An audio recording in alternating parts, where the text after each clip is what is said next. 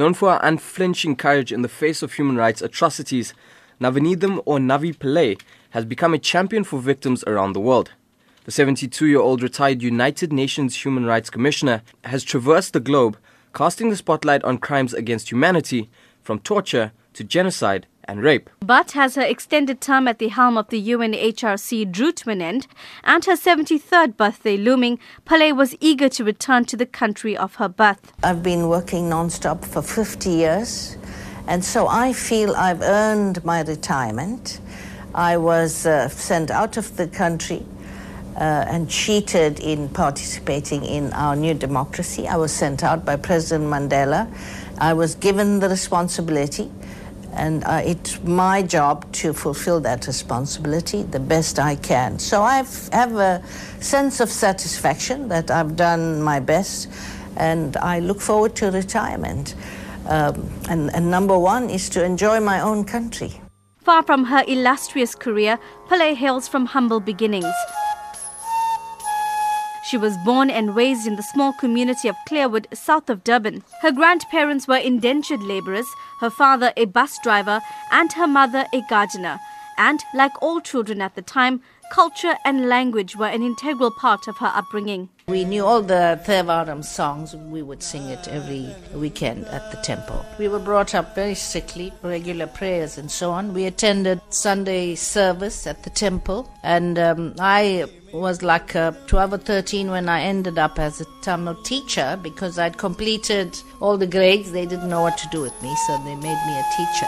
Pillay was among the few girls in her community who was given the chance to complete her education. She says her father's progressive thinking paved the way for her development. My father was, to me, very different from most people of my generation. He felt that all the children were equal and he had to educate the girls as well as the boys. So whereas my friends in high school at age 15, 16 had to leave school because their parents had arranged marriages for them, I continued with my education. The young Pillay's drive and passion soon caught the eye of her educators, who made certain that she would further her studies. I would never have been able to go to university had it not been for the people of Clearwood.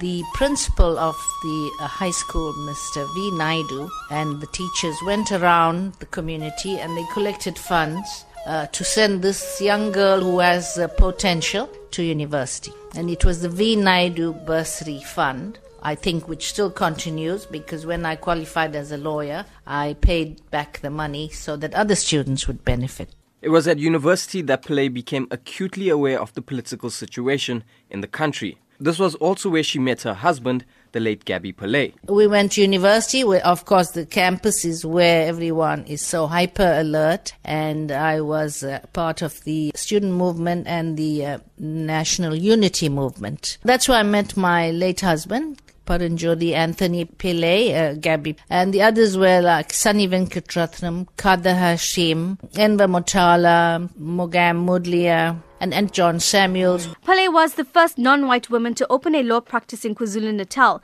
She became the first female judge of the High Court of South Africa, served as a judge of the International Criminal Court and president of the International Criminal Tribunal for Rwanda. She's also the first South African to attain a doctorate in law from Harvard University in the United States. As a lawyer, Pillay defended anti-apartheid activists, exposed the use of torture by the police and the appalling conditions of political detainees. When her husband Gabby was arrested, she successfully sued to prevent police from using unlawful interrogation methods. Pillay even won the right for political prisoners of Robben Island to have access to lawyers in 1973. Yet despite her long list of achievements and her term at the UNHCR, retirement for her will still mean defending the victims of abuse, even if it is in an informal capacity. When the country changed, I wanted to play a role there in whatever capacity, mainly as a judge.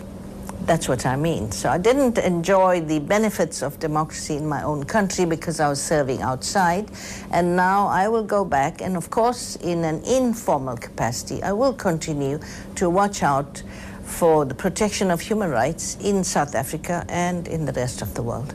Pillay is no stranger to controversy and was brazen in her condemnation against human rights violations. She was even vociferous about the slow pace at which the United Nations dealt with certain crises like Syria and Gaza. but she lauded her colleagues in the commission for their dedication to the cause. The best is that you really do meet wonderful people. You meet human rights defenders who are heroes, who take such risks for the benefit of others. It's a privilege to meet people like that because they inspire us. I'm continually told there are not enough role models today. The one role model is Nelson Mandela. Where are the other role models? It's really encouraging to meet people who continue, despite every obstacle, to protect the rights of others.